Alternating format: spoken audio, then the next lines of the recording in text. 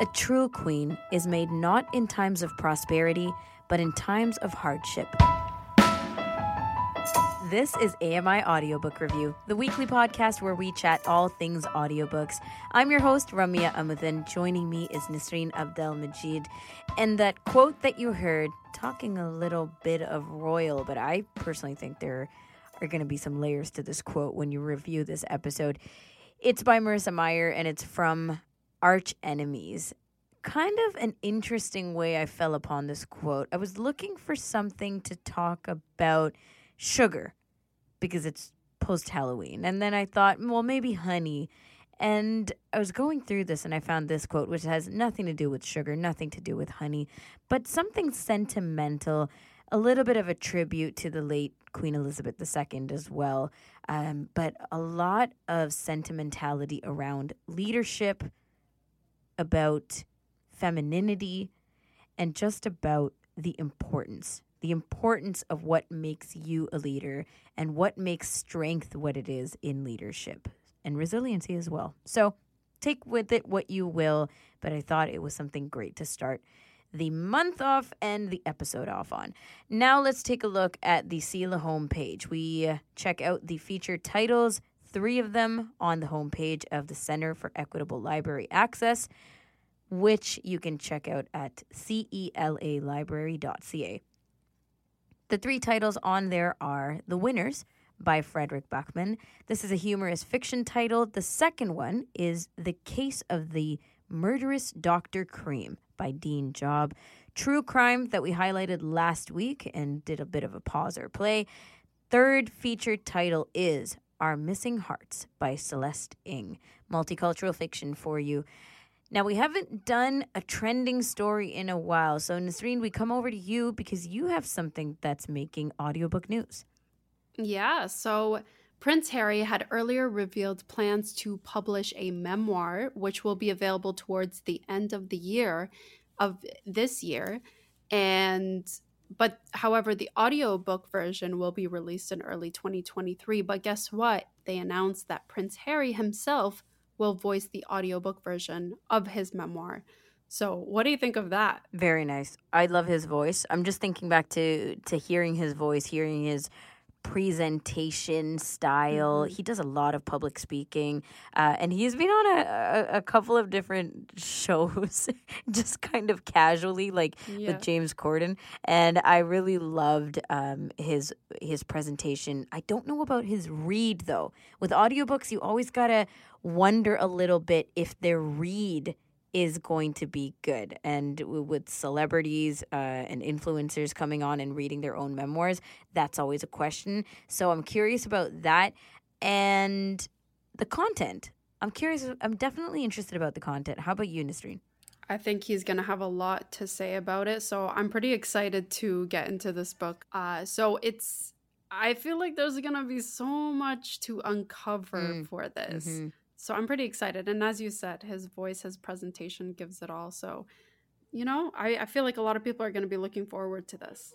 Agreed. And especially because when you say there's a lot to uncover, there has been a lot to uncover about the royals with Harry kind of taking center stage, Harry and Meghan, for the last several years, right? This recent time period of all the changes that are going on with them, the transitions of their life and their move and their kids and news and announcements of what they're doing and just sitting down and coming out to us as, I guess, audience to say, hey, we want to let you in on some of the things that are going on. So we can only imagine that he's going to give us more context, more depth, and more background to that. Let's keep posted on that one and the release of it, and also the commentary around media and literary folks on what they think the book is going to be like. We're also going to check in with our friends from the Center for Equitable Library Access, as it is the first episode of the month. They're going to tell us some literary news, including the Governor General Awards. And we're also talking featured books in recognition of Transgender Awareness Month. This is AMI Audiobook Review.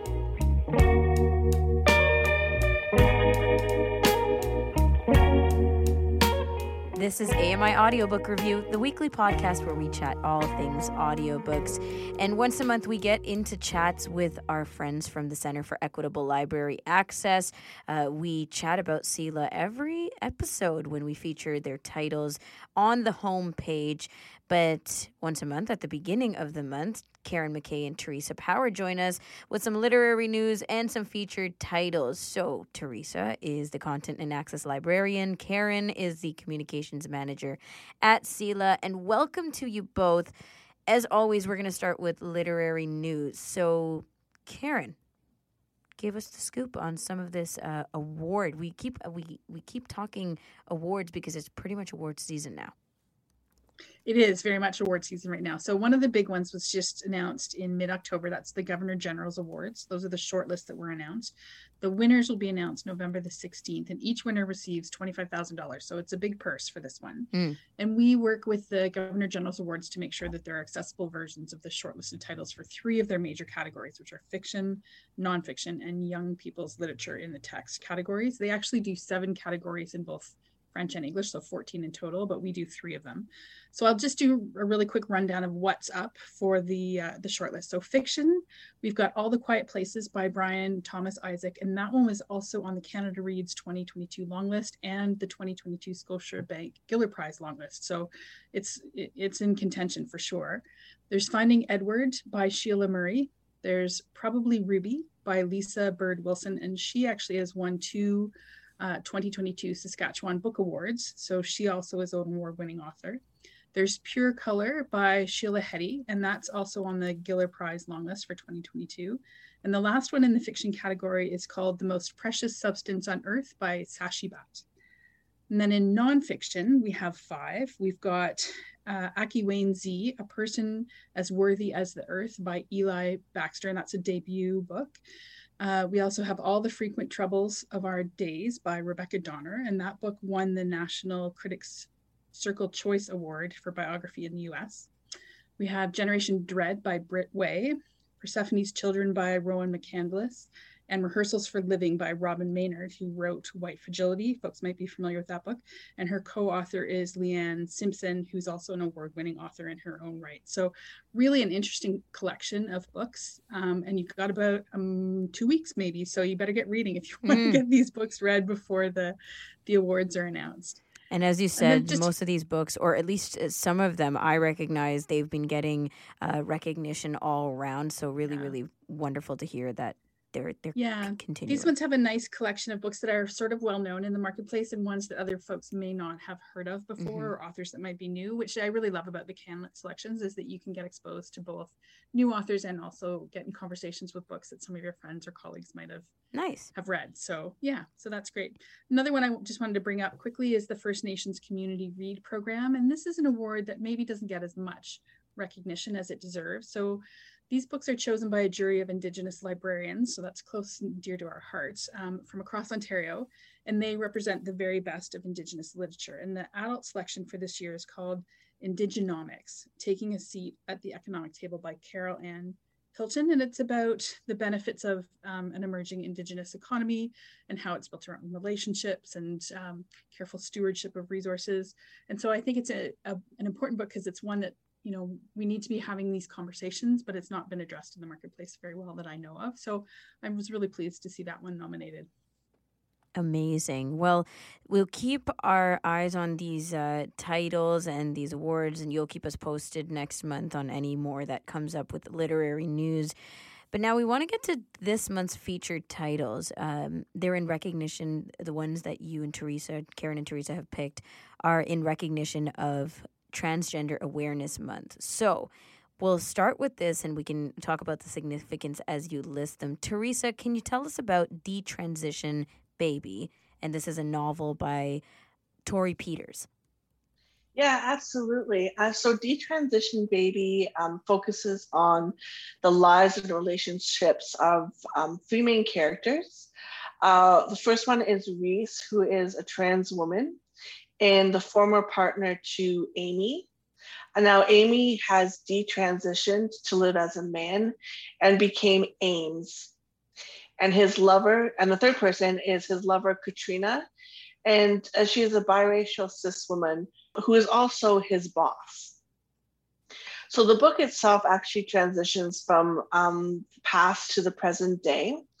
And we learned that Reese and Ames have an estranged relationship because of Ames's decision to detransition. But now he finds himself in a bit of a conundrum because his current partner, Katrina, is pregnant. And Ames has conflicting thoughts on his ability to be that, that traditional kind of masculine father figure to his child.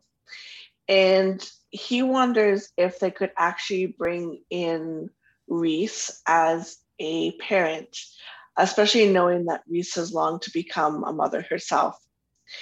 If you read any commentary from the author about this book, she said that she's just wanted to write a book that was relevant to her life at the time of writing. So the feeling is that from her and reading this is that while this book does have trans characters, it's also just a deeply funny story about, relationships and finding yourself. And, if you're in your 30s and you have yet to find that kind of quote unquote conventional life of, being married and having a child and having that picket fence, I think this book and its characters will really resonate with you because they're trying to find their way outside of that norm themselves. Wow. Okay. Well, it definitely sounds interesting, and especially in that aspect of dynamic relationships, changing relationships, adapting, and then, the comparison factor as well. Karen, how about readme.txt, a memoir by Chelsea Manning? Yeah, so this book was just released about 2 or 3 weeks ago now in mid-October. And folks might remember the story of Chelsea Manning. So Chelsea Manning worked in as an intelligence agent in the U.S. Army in Iraq in 2010 and disclosed military documents and secrets that she'd smuggled out via a memory card on her digital camera. The Army then went on to sentence her to 35 years in military prison, charging her with 22 counts related to unauthorized possession and distribution of classified materials. And on the day after her conviction, Manning declared her gender identity as a woman and she began her transition. And then in 2017, President Obama commuted her sentence and she was released from prison. So in her book, she recounts how her pleas for increased institutional transparency and government accountability took place right alongside her fight to defend her rights as a trans woman. And I think that that's the really interesting commentary here in this book, the need for transparency both in her professional life and in her personal life. So as an intelligence analyst, she worked with very sensitive information and had to make moral sense of knowing quite disturbing details about things that other people didn't know. Well, at the same time, she had to sort of sift through a lot of information about both internal and external about who she was and who she wants to be and how to take responsibility and be transparent about that. So the book sort of plays on both sides of this conversation. We learn about her challenging childhood, her struggles as an adolescent who then joined the military, and the real pride that she took in her work. And if you remember the story, she was often not very favorably portrayed in the media. And so this book gives us a more nuanced picture of who she is and how she dealt with gender dysphoria all her life and how she struggled with abuse and poverty before joining the military. We also learn more of the political side about how and why she made the decision to send classified military documents to WikiLeaks. And it outlines for some of us, myself included, who may not know all the details, some of the really heartbreaking videos and information that she had to view and carry.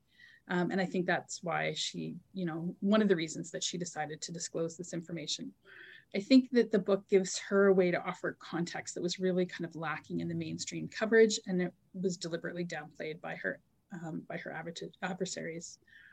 The book is really, it sort of humanizes her as a person. It gives us a fuller picture of the person that she was. She was often portrayed as unstable or freakish. And it also is a commentary on the actions of the government that I suspect we may not want to know more about. It deals with her time in prison, her suicide attempts in a way that's really forthright and insightful. But I think at its core, it really showcases the bravery of her as a transgender individual in the midst of institutions that were really aiming to destroy her. And it opens our eyes to a better, more compassionate way, I think, of being. So it's both an important book for the political realm, but also for trans awareness. It's interesting, right? That journey of having to deal on such a large level. What that decision of coming clean or exposing or letting people know, but then also what that does for you for personal impact. And that there's really a parallel track in this book, which I think makes it interesting, both for those who like to learn more about politics, but also those who are supportive of trans awareness. And it's just an interesting book, an interesting time in history as well. Okay, amazing. Thank you so much for highlighting that one. And Teresa, the next one on the list is The Family Outing, and this is a memoir by Jessie Hempel. Yeah, so The Family Outing is a really funny, I don't want to say tragic, but a funny, very interesting memoir about the author's own life growing up in what seemed like a very traditional middle-class family in the United States. Her mom was a homemaker and she raised the kids and took care of the kids and everything like that. Her father worked high up in a Fortune 500 company and traveled a lot and served the family in that way. But everyone seemed to be struggling in the family, not just the siblings who were growing up and had changes in their bodies and didn't fully understand, but also saw their mother changing. She became increasingly erratic, and their father became largely absent in their lives. And as the years went by, it turns out that almost all of her family members eventually came out. So Jessie, the author, came out as bisexual, her sister as bisexual, her father is gay, her brother is transgender, and her mother is actually a survivor of a traumatic experience with an alleged serial killer. So all this happens, all these family members come out, and the family kind of implodes, it sort of unravels. But the story is actually also about how they came back together as well. And it was during that time of coming back together that Jessie asked her family members if she could write this book about how they all came out. And it was actually during COVID and dealing with having to isolate from others that they as a family kind of came back together and Zoom talked and kind of leaned on each other during the pandemic. So I think it's a really interesting story considering how many people were struggling in the family and how many people came out. But it's also, I think, also a great story about how they were able to rebuild their family and their relationships just in a different way now that they were all out. Yeah, finding new ways to kind of connect or Mm-hmm. I don't know. For some families, it was reconnecting, right, and feeling that strain of the pandemic. But for other families, like this one, maybe it was just finding each other at all, right, and having to do that through the pandemic. I haven't read too many books that were released during the pandemic, or to be more specific, talking about the pandemic and the impacts being directly showcased in the writing. But family dynamics are interesting to think about in that aspect. Absolutely. I mean, when you think about this family, I mean, they all kind of knew each other one way growing up, right? Yes. And it wasn't until Jessie was, I think, like an adult, at least, maybe like a teenager or an early adult, where at that time, everyone had eventually come out in her family, and her mother told her story. And so they're kind of, during the pandemic, I think, finding each other in a different way, and maybe like in a better free way now that They're all living their lives, their true lives, you know. Yeah. Quite the transition, definitely. So we have one more book to highlight for this episode. Karen, can you tell us about The Last Chairlift by John Irving? Absolutely. So first, I'll just say that Teresa and I debated a little bit about including this title versus another really wonderful book called Love Lives Here by Amanda Jette Knox. And you might be familiar with her. She, one of her children transitioned, and then within about a year or so did her spouse. And so the book details the transition that her entire family went through, how it altered even her own concept and her role in the world. And so if you're interested in this topic, this is one of the books we'd highly recommend because it's a first-person memoir, and it's really important to have those stories and those lived experiences. But there were a couple of reasons that in the end I chose to feature The Last Chairlift by John Irving. One is that it's a new book. It was just released a couple of weeks ago, and it does feature a transgendered person as one of the key characters. When I dug a little bit deeper, I learned that John Irving has a transgendered daughter who's also a writer and who worked on him with the first draft of his book. And there's also another reason, but I want to tell you a little bit about the story first. So the story centers around Adam Brewster, who's the main character. He's an only child, born in the 1940s. His mother is Rachel Brewster, and she was a slalom skier in the National Downhill and Slalom Championships in 1941. And while she was there, she got pregnant with Adam, and she comes back home to New England and becomes a ski instructor. And Adam grows up as an only child in a very non-traditional family. He's got a gay cousin. Her girlfriend is a pantomime. He has a grandfather who doesn't speak. And he has a number of community members, friends, families, neighbors who belong to the LGBTQ community. One of Adam's goals is to find out more about his biological father. Adam's mother marries Elliot Barlow, who's the English teacher at Adam's high school. And she's hoping in part that relationship will offer Elliot some protection and sort of a safe space, offer Adam a safe space. But it turns out that Elliot is transgendered, and during the novel goes through with the surgeries that change his gender. And so she then turns out to be the best stepfather that Adam or any lucky kid could ever dream of. In the usual Irving style, there's a whole eclectic cast of characters. And if you dig into their relationships and their lives, you see Irving's real brilliance, I think, at commentating not only on our society and on the characters' lives, but also there's a real thread of the evolution of sexual politics over the past 80 years, which I think is a really important thing to be thinking about. Adam is one of the only straight characters in the book, and he seems to be sort of lovably one step behind everyone else, which means that the LGBTQ characters are the ones that are caring for, protecting, and leading, versus often what we see, they're the ones struggling for power or space in a story.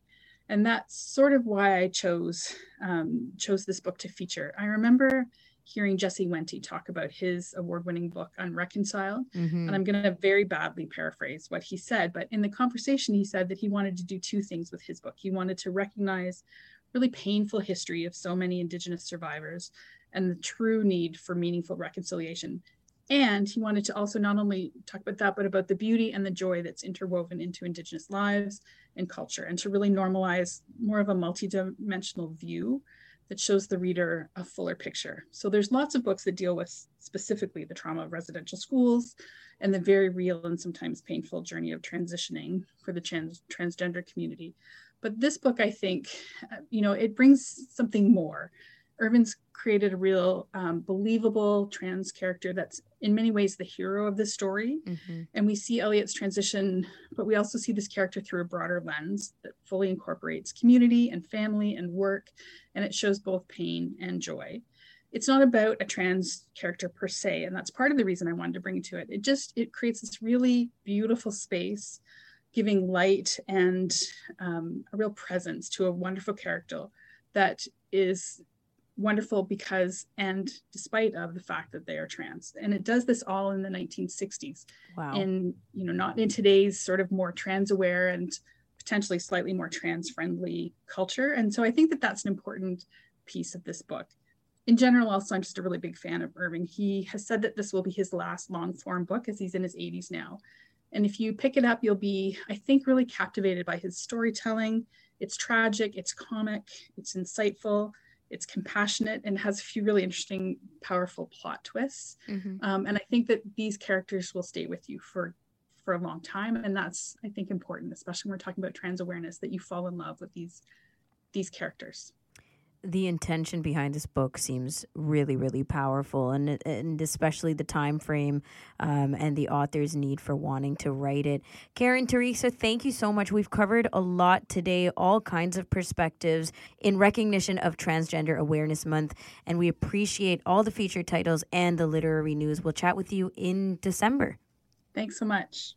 Thank you. Karen McKay and Teresa Power from the Center for Equitable Library Access joining us on the first episode of the month. That's it for this week, and we will check back in with you next episode. Until then, happy audiobook listening.